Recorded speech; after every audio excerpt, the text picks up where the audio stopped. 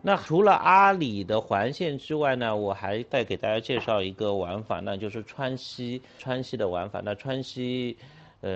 我先看大家这张图啊，像川西实际上它实际上是由317国道和318国道去组成的一个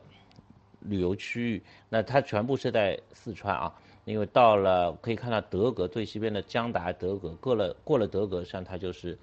西藏地区了。那川西呢，它有两种走法，一种呢是小川西，还有一种呢就是大川西环线。那我现在还是跟大家说一说，主要介绍一下大川西环线吧。大川西环线一般来说我们会从成都出发走317国道，然后我们到马尔康，然后马尔康再继续往北走，能够到达色达。那色达实际上大家是非常耳熟能详的一个景点。那后面我会也会稍微做一下介绍。那然后环线以后呢，就是我们可以再往西走，走到那个甘孜，然后过雀儿山。雀儿山实际上它曾经是整个317、318国道上最高的那个垭口，就是如果说我们自驾的时候都知道那个就翻山呢，就称之为垭。然后我们从色达可以继续往西走，可以过那个甘孜，然后翻越雀儿山。雀儿山是曾经是西藏地区这座山是最高的那个垭口，那它的名字叫雀儿山嘛，就燕雀都很难飞过去。但是呢，最近几年已经修了隧道，那它的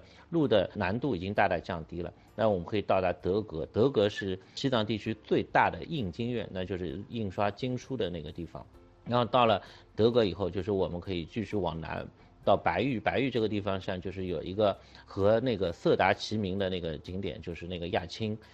寺。那在亚青，我们游览亚青寺以后，像可以两种走法，就是我们可以再回到甘孜，然后就是不走到318国道，然后继续就是从卢霍、道孚这边小金，然后走到卧龙，然后再回到成都。那还有一种走法呢，实际上就是可以走到理塘，理塘实际上就是连接稻城的地方。我们可以走到理塘，然后从理塘到318反走，走到从新都桥到康定，然后回到那个成都。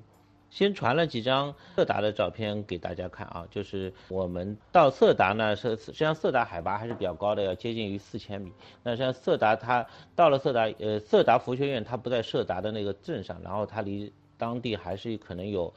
大概半个小时多的那个车程。那我们一般来说就是到了那个色达的镇上，然后休息一下，然后我们可以去佛学院。但是西藏的所有的寺庙或者佛学院它都有个特点，是建在山上的。那我们在4000米上面，就是如果说我们去爬，就是要慢慢走上去，还是要注意高原反应。然后呢，当地我觉得呢还是要尊重他们，因为那边的修行的人都是女的喇嘛。然后像住宿的环境还是非常艰苦的，实际上就是一个铁皮房子，然后简单搭建起来，公共卫生条件也是非常的简陋，然后大部分时间都是在念经求佛，然后我们还是就是以浏览为主，并不能过多的去打扰他们。那后面几张图片呢，实际上就是亚青寺，因为讲了色达上，我们就讲一下亚青。亚青的到达性，实际上比色达更难，因为色达上离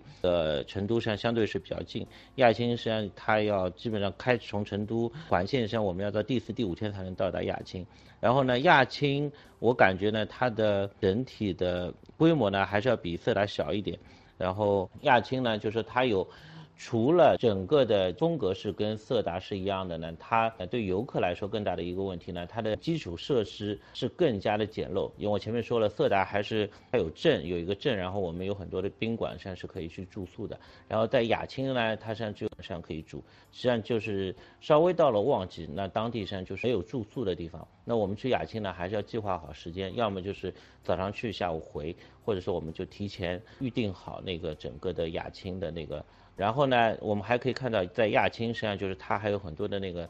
修行的小屋子在山上，那些就是修佛的人，他会闭关，可能1个月或者2个月、3个月，可能一天只是1顿饭、2顿饭，然后在这个小屋子里面修行。那这个环境实际上是比在亚青的那个寺庙周围实际上更加艰苦。